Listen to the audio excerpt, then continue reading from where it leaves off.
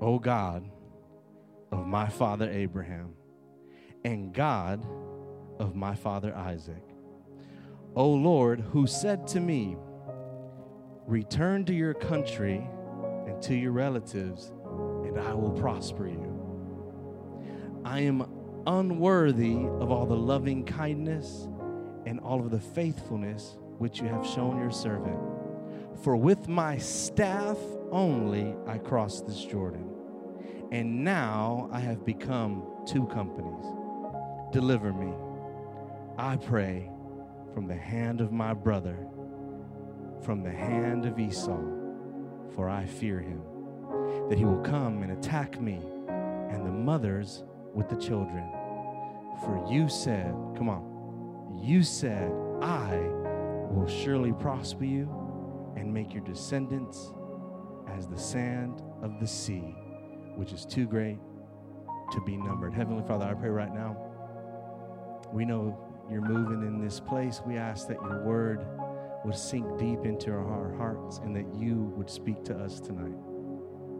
We're so thankful that we serve a God who's continually on our side, who we can trust again and again and again. We love you, Lord, and we pray all of this in Jesus' name. Come on, say it with me.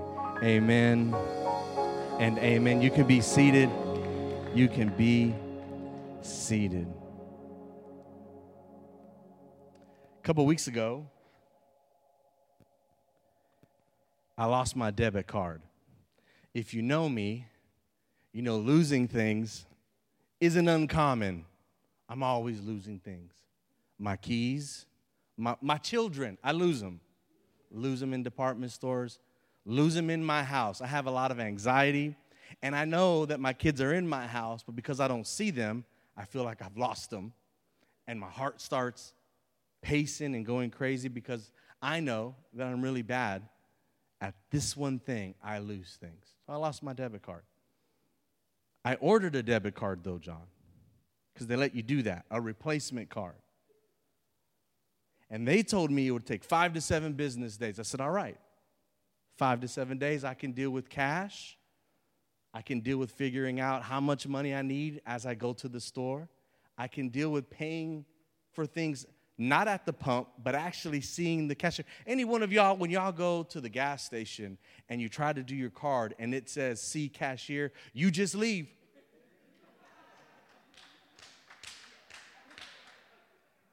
I just leave. I ain't trying to go inside. I'm going to just go and find another station. Something's wrong with you, Exxon. I don't know. I avoid a specific gas station because I know it's going to always tell me, see cashier. I don't want to see nobody. COVID messed me up. I started to get into the rhythm of understanding how much cash I needed every time I was entering into a store. I just knew, okay, this is how much this is going to cost. This is how much that's going to cost. I'm going to take cash. Y'all, it took them almost a month to get me a card. I called, I complained, I sent emails, and I kept sitting on hold with my bank. I won't name them. I'll give you their initials. Chase Bank. They would send me to all kinds of different countries to tell me that my card was in the mail. I know it's in the mail, it just hasn't arrived. Something's wrong, issue me a new one. So we can't issue you a new one. It's going to take another 5 to 7 days if we do that. Be patient, they say. Well, I'm going to be patient. Never ask God for patience because then He's going to give you reasons to have to practice patience. And I waited a full month. And I started to get really anxious because I felt like maybe I lost my card or something happened. But this week, I finally got pushed to make that call, to demand a next day air card. I'm going to tell you why. I went to Kroger. Love Kroger. Here's what I don't like. They want you to do the work for them now. Self-checkout lines are the most popular thing now. You got to do. I didn't know that I was supposed to be the one scanning everything. I don't know if it's a yellow onion or a sweet onion. I don't know. It's been difficult. It gives me anxiety. And it's even more anxiety for me when I go to the store because I know that when I go to the store, I'm going to grab things I shouldn't grab. I'm going to grab different foods, different things, especially if I'm hungry. I'm just going to fill up my cart. Never go shopping when you're hungry. You wind up filling your cart up with things you just don't need. Long story short, I get to the end. I see the price. I know I have exactly the amount of money I need. So I start putting in the cash. I put in the cash. It says you need $2 to finish the transaction. As soon as I try to put in this crumply old dollar, it spits it out. I put it back in. It spits it right. It doesn't want my money. I don't know what's going on, but it didn't want my money at the time, and I got really frustrated, and I kept trying to put this broken down dollar into this machine, and it causes the machine to malfunction. So much so that I called the person working the self-checkout line. I said, hey, something's wrong. This thing is not working. She goes, all right, I'll check on my computer. She goes, okay, why are you trying to put $1 when you owe $60? I said, no. I know I don't owe $60. I've put $60 in. All I owe now is about $2. She goes, no. The machine says you owe $60. I said, well, just because the machine says I owe $60, it doesn't mean that I know that I put. She goes, no, you don't have enough money for your purchase. And she immediately goes to my bags and grabs them. And I'm like, wait. Now listen, I got saved a long time ago. But at this point, I'm like, what do? Do I go back to Ralph from Greens Point? Or do I make sure that they know that I believe in Jesus? I said, hey, ma'am, listen, obviously there's an issue here. I've put in $60, and it's all I owe you is $2 more. She goes, no, you don't have enough for this purchase. I said, okay, I need to talk to your manager. Manager comes by. Manager goes into the computer. Manager says, listen, we need $60. I said, I'm telling you, I put in $60. All I owe is $2. She said, well, we can't really confirm that because the computer says you have not put in enough money.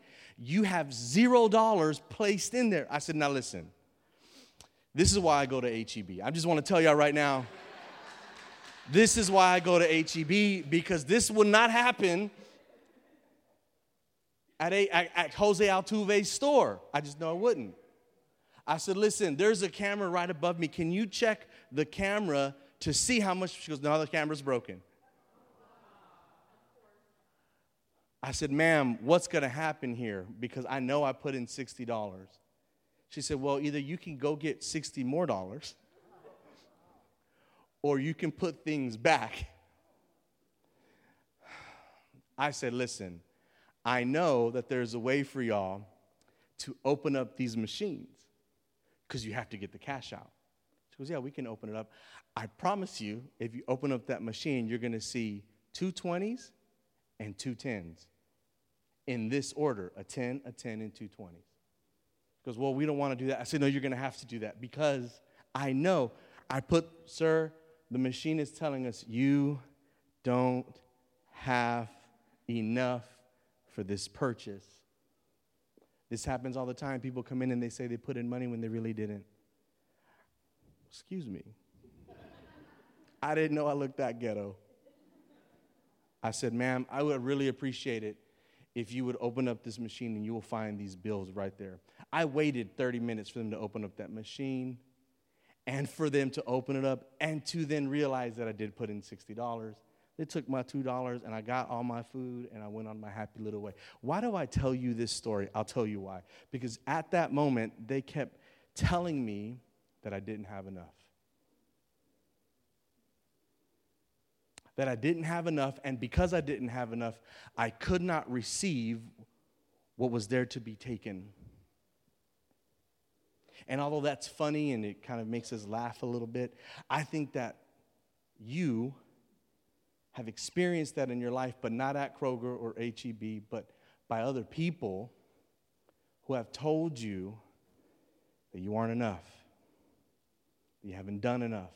And I will even say you've probably attended some churches that will tell you that the things that you do in life aren't enough and that you need to get better, that you need to improve, that you got to fix things in your life, or else you can't receive what Jesus has for you. When I was young, I was afraid of that day when I had to stand in front of Jesus and see if I had done enough. And if you have ever been frustrated with your own self because you feel like you don't amount up to the thing that God wants, or that you have gotten to a place in your life where you have not done enough to find a place in God's kingdom, I think this scripture has something beautiful for you and me. The Bible tells us in Genesis chapter 32, verse 1, it says, "Now Jacob went on his way." We've been talking about Jacob. We're in our series, The Promised Land. What is it like to pursue God's promises? Because God has promises for his people, and he wants us to pursue them here on this earth. And yet, Jacob is next in line after Abraham, after Isaac. It's now his turn to enter the Promised Land and to set up residence there for the future. He is the child of Isaac. He is preparing to enter the land that was promised to him. But the issue is, the last time we saw Jacob was Genesis chapter 29. And in Genesis chapter 29, Jacob was looking for a wife because his father told him, you can't fulfill the promise that God has for you, which means having children, until you find a wife. So you need to go and find a wife. So we learned last week that Jacob, he traveled over 37 days on foot so that he could find a wife. And we learned last week that Jacob, in this pursuit of finding a wife, we see who Jacob really is in this moment when he's trying to win Rachel's heart. He puts on a mask, he fakes it. The Bible tells us in chapter 27 and 28 that Jacob is not a man who works outdoors. He's like me. I don't want to be outside.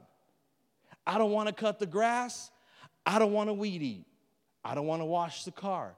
I don't like doing things outside. It's just who I am. I'm not my dad. It's just who I am. I feel mostly I'm like Jacob.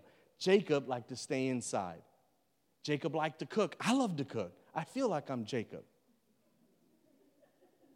The Bible tells us that Jacob finds Rachel and he starts faking like he's an outdoorsman, like he's a sheep herder, like he's strong, everything to win Rachel. And he actually does win Rachel. The Bible tells us in that same chapter that he meets Laban, Rachel's father, and Laban accepts him into the family and tells him, hey, listen, why don't you marry one of my daughters? The Bible then tells us in chapter 29 that he looks at Rachel and he looks at the other sister named Leah and he picks Rachel. That's who he wants. He says, listen, I will marry Rachel. What do you want me to do so I can marry Rachel? The Bible says that Laban said, work for me 7 years. Guys, I know you've been trying, but look at what this man does to win Rachel. 7 years. The Bible tells us that he says, I'll work it. And then it says that he worked it, and the 7 years felt like only days to him because he was so in love with her. The Bible says that Laban tricked Jacob, and on the night of their wedding, he replaced Rachel with Leah. Jacob wakes up and he's with Leah and he goes to Laban and he says, hey, I'm here to marry Rachel, not Leah. And he said, well, listen, we don't marry the younger daughter first. We marry the oldest daughter first, and the oldest is Leah. If you want Rachel, you can have her too. Listen, the Bible has some crazy things. That's a whole other story we'll go into later. But he said, if you want Rachel, I'll let you have Rachel. But you got to work 7 more years. So he does. He works it. And the Bible says that he has now 2 wives and that God blesses him. He multiplies him, gives him all that he could have in the land. He has sheep, he has goats, he has, I don't know, maybe some chickens. I don't really know. But I know he's happy. He's prosperous. And now God is telling him it's time for you to leave Laban because he's a trickster. Jacob was a trickster, but he was no match for Laban. Laban was even worse. So God told him, it's time for you to leave Laban's house and go back to the promised land. Because remember, he left the promised land. Why? Because he's running from his brother Esau. Because he stole Esau's blessing. So now we find him in chapter 32, him and his family, and they're on the way back to the promised land, and you got to see this. This is beautiful. It says, now, as Jacob went on his way, the angels of God met him. This is an interesting thing. Why is he saying, the writer of the book of Genesis, why is he telling us that the angels of God met Jacob? I'll tell you why. Because Jacob recognized the angels that he saw on the way. Why? Because in chapter 28, when he came to Bethel, he saw angels. God gave him a vision of angels. And now Jacob is on his way back to paradise. And scholars will say to you that these angels were there guarding the entrance of the promised land. So he is so close to the promised land, he knows it. He's traveling back. He's on his way back. But back in chapter 28, he told God, you will be my God if you protect me, if you prosper me, and if you bring me back safely to the promised land, because I'm afraid of my brother. He's on his way back to the promised land, and he sees angels. If you ever needed a sign that God was with you, there it is. Chapter 32, verse 1. He sees angels, and listen, it says, the angels of God met him. He didn't just see them, they met him. This was a personal interaction he had. It said, Jacob said when he saw them, this is God's camp. So he named the place Mahanaim in Hebrew. Now, Mahanaim, what that word means is a double host or a double camp. What he's saying is now, instead of it just being me and my camp, it's me and God's camp. He is holding on to the fact that he believes that God is with him on his journey back. He is confident that God is by his side and is traveling with him and will bless him on the way back to the promised land. I wonder if ever you felt that way. The confidence in your life that God is with you. The confidence that God is with you and is guiding you and is surrounding you, protecting you. That's what Jacob is dealing with here. He completely believes that God is with him, and yet he still has to face his brother. He still has to face Esau. But I need you to understand that what's happening here is not between two 30-year-old men. Jacob is 97 years old. No wonder, spoiler alert, next chapter his hip kind of comes out of socket. This man is old. Look, I'm 40. I know what it's like to sleep wrong, wake up, my back hurts, my legs hurt. I'm afraid to put my feet on the floor because my feet hurt. I make sure not to put my feet, John, on just bare wood. No, I have to have sandals on because the arches of my feet are falling. I can only imagine being 97. Here's a 97-year-old man, and he is traveling back with his family, but he has the threat of the fight with his brother Esau. So, verse 3, look at this. Then Jacob sent messengers before him to his brother Esau. It's been 21 years. 21 years since he last saw Esau. And in 21 years, the problem hasn't been fixed. How long have you been dealing with your problem? How long have you been wrestling with the family issue? How long have you been messing with the idea that everybody that you've been dealing with is not for you, and now it's time to go confront it? Here's Jacob, and it's been 21 years since he fixed the problem. I think this encourages us in some way to fix problems quickly, to work towards unity. 21 years pass, and the Bible says in verse 3, the land of Seir, the country of Edom, he also commanded them, saying, thus you shall say to my lord Esau. Look at the language that Jacob is using. He is calling Esau his Lord. This is Jacob's plan. He says, thus says your servant. Jacob is afraid of his brother Esau. So he's approaching him in a humble way because he's scared, because he's been running, and because he's been hiding. The Bible says that he says in verse 3, thus you shall say to my lord Esau, thus says your servant Jacob, I have sojourned with Laban and stayed until now. I want you to see verse 5. Because verse 5, I think, is key for you and me. Look at the way it starts. I have oxen and donkeys and flocks and male and female servants. And here's the repetition. Bible professor always told me, always look for the repetition in the scripture because it'll teach you something.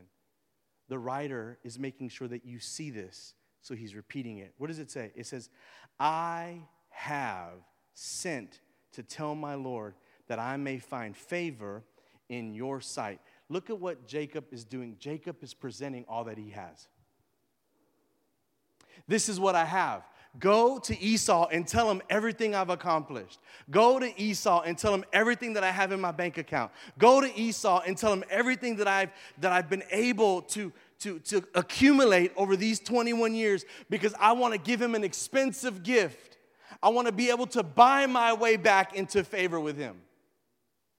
He says, I have. This is Jacob using what he's been able to accomplish in order to negotiate peace. Spoiler alert, he's going to do this at the end of the scripture too. Jacob is known for being somebody who negotiates, who manipulates, who lies. And he is trying to finagle his way into peace with his brother. Why and how? With the things that he has. I think this, in just 2 words, it describes who we are when it comes to our Savior. Most of us, we want to come to Jesus with what we have, with the things that we've done, with the good works that we've accumulated. And you and I will see just how little that matters here in this scripture. Here is Jacob, and he is trying to barter his way into a relationship with his brother. It says, I have good news. You don't have to barter your way into a relationship with Jesus. He is not waiting for you to be impressive. He is not waiting for you to accumulate enough good works for you to have a relationship with him. You don't have to do anything to get this kind of relationship. He is looking for peace with his brother Esau. The Bible tells us that you and me, because of Jesus, we are at peace with God. We have nothing to offer. There is nothing of significance that we could give. There is nothing that we could accomplish that would accomplish for us what Jesus did for us. And that's good news. You'd be clapping right now if you believe that, because you would know that you and I, if we're honest with ourselves, we have sat there trying to be so pleasing to God because we're afraid that we don't have enough. We're not good enough. We haven't accomplished enough. All the things that we've done. That's the same thing that Jacob is dealing with. He's trying to barter with this expensive gift, and he's hoping that this will buy his way in, back into the family and back into the land. And you and I, that's where we're at most of our lives. We're trying our hardest to get back into fellowship with God, back into a place where we're in a relationship that we feel is a substantial one. And this is what it's teaching us, that it does not matter what we do. The Bible says in the next verse how much the gift meant to Esau. The messengers returned to Jacob saying, we came to your brother Esau, and furthermore, he's coming to meet you, and he's got 400 men with him. He don't care about the donkeys. He don't care about the oxen or the flocks or the male and female servants. This is not enough for him. He is so upset with you. Now that he knows where you're at, he's coming. And he's coming with 400 men. The messengers came back with bad news. There's nothing you can do. Your brother is so upset. He's been looking for you. He wants revenge because of what you stole from him. And he's on his way. There is no peace coming, verse 7, then Jacob was greatly afraid. Notice it doesn't tell us in the first 7 verses that Jacob was afraid. Jacob wasn't afraid because he saw in verse 1 that God was with him. He actually had so much confidence in the fact that God was with him and that he had enough to actually convince his brother. Now he's realizing it's not going to be enough. Now he is greatly afraid. I wonder if you've ever been to a place in your life where you said, I thought God was with me. I wonder if you've ever been in a place in your marriage where you said, I thought God was in this marriage. I wonder if you've ever been in a place in your life where you said, I thought I had enough to make this work. I thought I had accomplished enough, saved up enough, done enough so that this would all work together, and now it's not working, and maybe you find yourself just like Jacob, afraid. All of the things that were a source of comfort and confidence mean nothing. His money, everything that he has meant nothing for his brother. It says, then Jacob was greatly afraid and distressed. And look at what he does. If there's one thing we know about Jacob is that he's a planner. He's a manipulator. And he gets to work immediately. It says in verse 7, he then divided the people who were with him and the flocks and the herds and the camels into 2 companies. Now, you would think just by hearing that language that he is getting ready to fight. He is not getting ready to fight. He is actually choosing which part of his family he is willing to sacrifice first. You don't see it yet, but that's exactly what's happening. He is dividing his family into 2 camps. Rachel's family, Leah's family. Who am I putting first? Who am I putting behind me? Because maybe when Jacob comes, he will attack the first ones and we can leave. This is where Jacob finds himself. He finds himself in such a desperate situation. He has accepted the fact, we ain't coming out of this alive. He divided the people who were with him, and he said, the flocks and the herds and the camels into 2 companies. For he said, this is why, he said, if Esau comes to the one company and attacks it, then the company which is left will escape. Didn't we already learn that Jacob's not a fighter? He's not. He's not thinking about how we can escape. He's thinking about who am I going to sacrifice?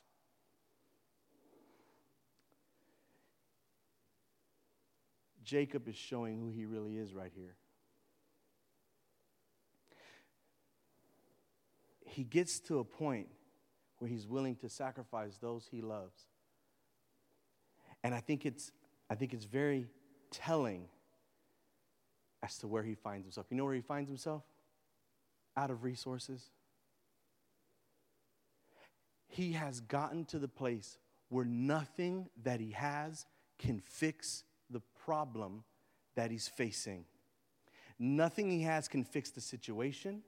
Nothing he owns is worthy to be bargained for. There's no tricks. There is no negotiation. He has come to the end of his ability to fix things. He's accepted, that's it. The good news about this is showing us at the end of this story that those of us who find ourselves in places where we have come to the very end of our ability, the very end of our resources, those of us who come to the very end of our sanity, the very end of our ability to fix what is broken in our lives, those of us who find ourselves with no strategy left, no plan, that God himself will allow us to get to the very end of who we are if it means that we'll wind up trusting him. He will. God is showing us through Jacob and this situation that at the end of your ability, you still find a faithful God. That at the end of everything you accomplish, really your faith should never have been on the things that you can do, but only on what God can do. He says if Esau comes, maybe he'll attack them and we'll escape. That is what I like to call that little section, verse 6 through 8, the plan. It's my plan. Have you ever made a plan? You ever had something pop up and immediately your brain tells you what you have to do to fix it? If I just do this, if I just do that, I can do this, I can fork. He's come up with a plan. I want you to see what happens next, though. Verse 7 through 8, he comes up with a plan. Verse 9, he starts to pray. He starts with a plan. He ends up in a prayer. This is actually Jacob's first prayer. 21 years. This is his first prayer. Do you remember in chapter 28, he said, God, if you do this, I'll believe in you. This is the first time, because of his desperation, that he's putting his trust in God. Listen, I don't know how long you've been waiting to put your trust in God, but today's the day. I don't know how long you've been struggling. I don't know how long the fight has been, but it's time. No matter what it is that you feel you can do to fix it, no matter what it is that you feel that you can do to inject yourself into the situation, at the end of the day, what you need is not more resource. You need to trust the source, God. The scripture says, Jacob said, "Oh God, God of my father Abraham and God of my father Isaac." He never says, "my God." "Oh God of my father Abraham and God of my father Isaac." Wait a minute. Here's something I want to encourage all parents with. Your faith for your children matters.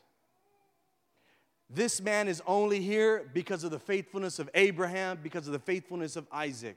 Your prayers matter for your children's future, for what God will do in the future for your children's lives. It will influence them. And even if they are struggling with faith, one day they'll say, "The God of my father, I'm calling to you. The God of my mother." Paul said this to Timothy. "Timothy, the faith in your grandmother Eunice, the faith in your mother has now resided in you." Your prayers, your faith matter to your children's walk. He says, "God of my father Abraham and the God of my father Isaac, O Lord, who said to me," I like actually that word Lord there. That's Jehovah, I think it's Jehovah Rapha, which means strong one. He is calling on God's name and saying, "I heard you were strong." That's what he's saying. I'm calling on the strong God. And he says, "Oh Lord, who said to me, return to your country and to your relatives, and I," what? "Will prosper you." I like what he's doing here, because what he's doing is he's reminding God of what God said he would do. That's what he's doing. He's saying, "Hey God, didn't you say this? Didn't you say that you would prosper me?" This prayer reminds me of a lot of my prayers lately. "God, didn't you say that you'd be with me even though things are difficult? Doesn't your word say that even though I walk through the valley of the shadow of death, I don't have to fear any evil?" He is giving us a model of prayer that's actually pretty healthy. He is reminding God of what God said. Here's what I will encourage you to do whenever you face a moment in your life that feels too overwhelming, too difficult. Remind God what God said to you. Remind God what the scriptures say about what he will do. Remind God of the fact that he said he will never leave you or forsake you. Remind God that he is a miracle-working God. Remind God that he said that he would provide the way he provided for the people in the Bible miraculously. It says right here that he says, "Oh God, the God of my father, who said, I will prosper you." Verse 10, "I am unworthy of all of your loving kindness and all of your faithfulness which you have shown to your servant. For with my staff only I crossed this Jordan." He's reminding us that when he left with only a stick. And now look at all that God has done for him, even though he's unworthy. This is the goodness of our God. This is the greatness of his mercy and his grace for us who don't deserve what he gives us. That word loving kindness actually is if translated into the Greek, is the word eleos, which means mercy. He's saying, because you are merciful, I am receiving this. What he is saying there, loving kindness in the Hebrew is mercy in the Greek. What he's saying is the reason I have what I have is not because I'm good. It's not because I've been able to accomplish these things. I've realized that the reason I have this is because you're merciful. Merciful meaning God isn't giving him what he deserves. He's a liar. He's a manipulator. He's a thief. He lied to his father. He stole his brother's blessing. And yet right now what we see is that God himself has taught him about his mercy through his goodness. Listen, the good things you have in life, the things that you've received from God, even though you know you don't deserve it, it's a sign of his mercy. It's a sign of his loving kindness. It's not a sign that you did that with your own hustle, with your own work. It's a sign that you serve a very good God who is merciful to you.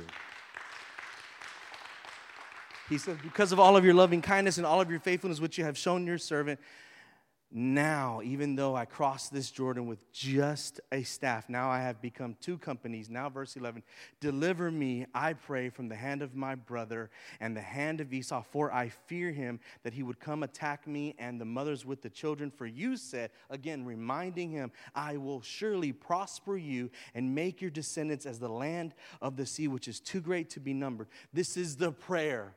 He went from the plan, now he's into the prayer. He said, you told me you would be there for me. So verse 13, it says he spent the night there. I don't know about you, but whenever I'm anxious, I can't sleep. Something in Jacob allowed him to sleep. He spent the night there, I believe, because after that prayer, he felt a sense of calm, because he believed that this God that he just prayed to would follow through. You want to have better sleeping nights. You want to have nights where you can actually rest. Pray more. Trust him more. Seek him more. Bible says, so he spent the night there. Then he selected from what he had with him at present for his brother Esau. He continues with the plan. I'm going to get the 200 female goats and 20 male goats, 200 ewes, 20 rams, 30 milking camels and their coats, 40 cows and 10 bulls, 20 female donkeys and 10 male donkeys. Verse 16, he delivered them into the hand of his servants. We're in verse 16, into the hand of his servants. Every drove by itself, and he said to his servants, pass on before me and put on a space between the droves. He said, let's create this thing where now we're going to put the gift in front and I'm going to be in the back. He doesn't want to be in the front. Let's put all of the gifts in the front. Have you ever had to give someone bad news? And you made sure to sugarcoat it up front before you gave them the bad news? We call it the sandwich method. Love you, man. You've been so good. Like, I'm so proud of you. Everything that's been going on, like this, so good. Thankful. Listen, you've been struggling in these areas, though. And we're going to have to let you go. This is the sandwich for him. He's putting all the good things in front before Esau sees his face. This is what happens here, and I think it's incredible, and you need to see it. Verse 17, he commanded the one in front, saying, when my brother Esau meets you, he wants nothing to do with Esau. When my brother Esau meets you and asks you, saying, to whom do you belong, and where are you going? And to whom do these animals in front of you belong? You shall say, these belong to your servant, Jacob. This is where I want you to get this. This word is not here just because. It is a what? A what? Now say it with me. Present. It is a gift. It is a present sent to my lord Esau. And behold, he's behind us.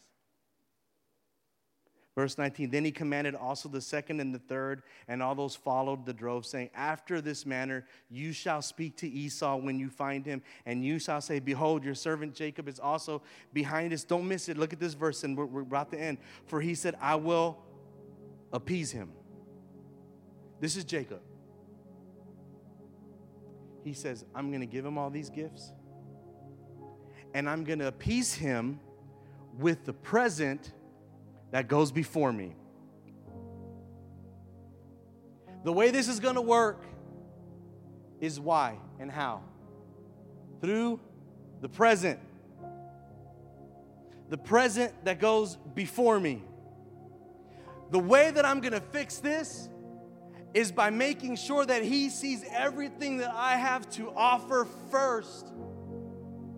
Because I know that when he sees me, all he's going to remember is the fact that I stole everything from him, that I stole his blessing, that I lied to our dad, that I put on his clothes and I pretended to be like him, and that I put on a mask and faked it so that I could get to where I'm at. I don't want him to see that yet. I want him to see the present first, because when the present goes first, maybe it will appease him.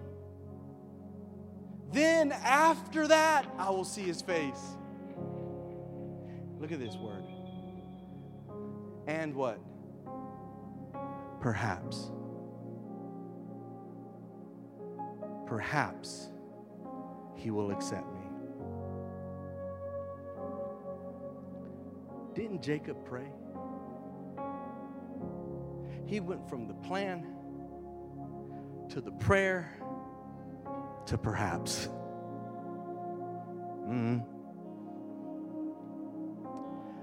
How quickly do you lose faith? That was a pretty powerful prayer he prayed.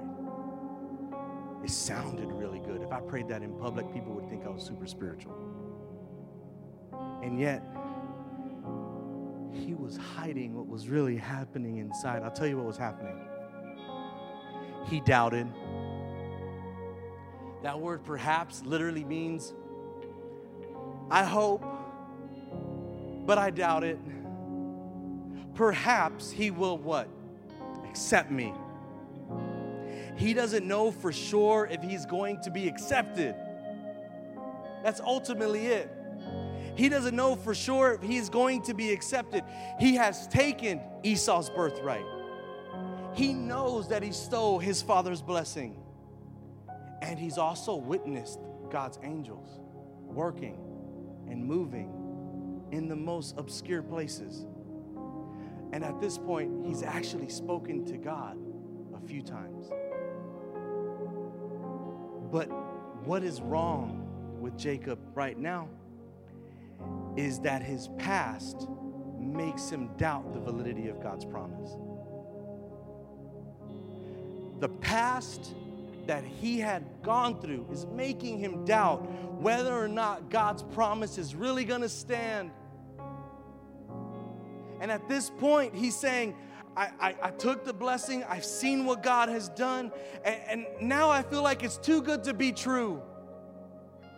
It's not going to work. Esau's mad. He's not accepting my gifts. So now I'm just hoping that the present will appease him and that maybe, perhaps, just maybe, he will accept me. He's saying, I knew it was too good to be true. The consequences of the things I've done casted a shadow on my trusting for God to come through with his promise. He's thinking, is God's promise enough to cover my mistakes? Is God's promise really that strong and that faithful? And listen, we look at Jacob and we probably are thinking, why is he struggling? Why are you struggling? I know you feel the same way, because I felt that way. When I look at the promise that I'm saved, that I'm sealed, that I have glory waiting for me, that I've been forgiven past, present, and future, that I have access to a Savior every day of my life. Even on my worst day, he still loves me. In those moments, my failure, my weakness make me doubt it. Make me doubt whether or not I can actually get what he's promised, because deep down inside, you know what? We want to earn it. Deep down inside, we want to earn it. We want to earn what God has for us. God's promise. I want to tell you this. God's promise for you is only yours through the work of Jesus. He saves you, the Bible says, from the penalty of sin, the power of sin, and when he comes back again, the presence of sin. Here's what I know about us. What you've accomplished isn't what gets you and me accepted into his kingdom. It's what Jesus accomplished. I don't know what you struggle with. I don't know what your weaknesses are or your failures. I don't know the areas of your life that creep in at night that make you have doubt to whether or not God can actually do for you what His Word says He will do for you. I don't know what it is that creeps in the middle of the night and causes depression and regret. I don't know what it is that you struggle with that casts doubt in your life. What I do know, though, is that what Jesus did on the cross, what I do know, though, is that by Jesus dying for your sin and raising again 3 days later, what Jesus did takes away your shame. What Jesus did covers all of your sins, your past, your present, and your future. What I do know is that what you've done cannot separate you from the love of God. Jesus purchased that relationship for you. It's only Jesus. It's always been Jesus. And you and me, I know we get to this place in life where we feel like we have to barter, where we feel like we got to present to God all of the good things that we've accomplished and done. And I want to break it to you. It doesn't matter. The only thing that matters is what Jesus has done. He knows Esau may not accept this. He is doing everything he can to get Esau's acceptance. I think he's wondering, is it enough? Is it enough? Am I enough? Maybe you've thought that too. Maybe deep down you're worried about the day Jesus comes. Yesterday at my dinner table, my kids were talking about, I don't know if I want Jesus to come yet. I don't really know if I'm ready yet. Listen, I want my kids to be excited about the coming of our Lord, because we don't have to be ashamed. We don't have to be afraid. We can have confidence in what Jesus has done for us. He is thinking, is it enough? I want you to know something right now. It is impossible for us to do enough. It is impossible for us to say enough, sacrifice enough, pray enough, confess our sins enough, improve enough, be clean enough to get God's acceptance. It is impossible for you and me to be enough. Here's the good news. Christianity is the declaration that the one who is good, Jesus, achieved the impossible for us, being enough for us. Christianity is not about how good you can clean yourself up, but how good Christ was for you. The message is about Jesus meeting our failures with His forgiveness, our weakness with His strength, our messiness with His mercy, our guilt with His grace, and our exhaustion. Aren't you tired? Aren't you tired of trying? Aren't you tired of trying to perform enough, do enough, do whatever you can so that God would love you enough? He has done it all for you, and He replaces our exhaustion with His rest. And He sets us free from having to prove ourselves worthy and lovable and good. And He sets us free from the need to clean ourselves up enough to come to God, and it's all because of Jesus. I know that you and me are like Jacob. And at the end of the day, we hope He'll accept us. He does. He accepts us because of Jesus. And if you're tired of trying, if you're tired of trying to fix whatever it is in your life so that God would accept you, I think tonight's the night. I think tonight's the night that we get to a place where we're confident that what Jesus did was enough. It was enough to cover your sins. It was enough for your children. It's enough for your future. And I just want to thank God for that tonight. That's the good news for you and me tonight. That no matter where you find yourself today, and no matter how much you've lost, no matter how much you struggle with, Jesus has done enough for us. And you and me, we are accepted by Him. No matter what it is in our past that we're ashamed of, He wipes us clean, and that's the good news. Come on, put your hands together. Put your hands together. Come on. Come on, if you're thankful for Jesus, stand up and let's pray. Bow your heads. Heavenly Father, we're just like Jacob. We think that the things that we do will somehow win us favor in your house. But today we put the plan down and we trust you in your promise. Your word says you forgive us. Your word says that Jesus' death covers us and that because of Jesus we are fully sanctified on the road to glorification. We're so thankful for you. We're so thankful for all that you've done. Today, God, we put down our attempts to win you over, and we trust Jesus alone. Right where you're at, just tell God thank you for Jesus. Right where you're at, just tell him how grateful you are because Jesus did enough, because Jesus is enough. Lord, today we're so grateful for your son and what he did. We thank you for him. We give him honor. We love you. We rest in this truth. And we pray this in the wonderful, beautiful name of Jesus. Come on, say it with me. Amen and amen. Come on, put your hands together for Jesus.